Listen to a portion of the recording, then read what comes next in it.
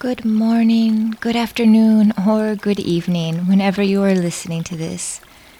Today is Easter Sunday, and I thought I would save my scheduled publication for the following week and offer a beautiful poem written by Wendell Berry.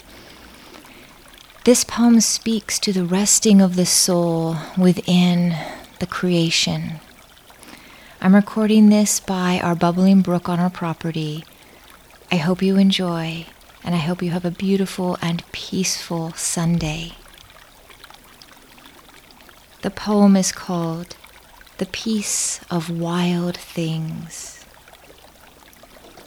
When despair for the world grows in me, and I wake in the night at the least sound in fear of what my life and my children's lives may be, I go and lie down where the wood drake rests in his beauty on the water, and the great heron feeds.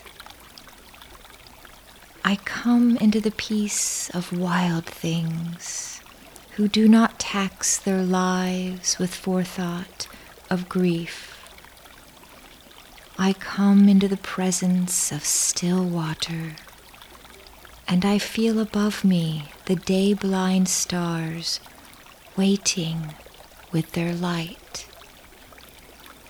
For a time I rest in the grace of the world and am free.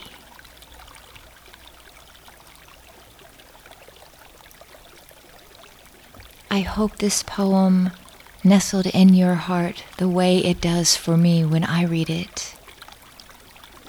And until next time, my dear compass holders, may our minds be calm and peaceful, may our voices be kind and truthful, and may our hearts be full of love and compassion for ourselves and all others.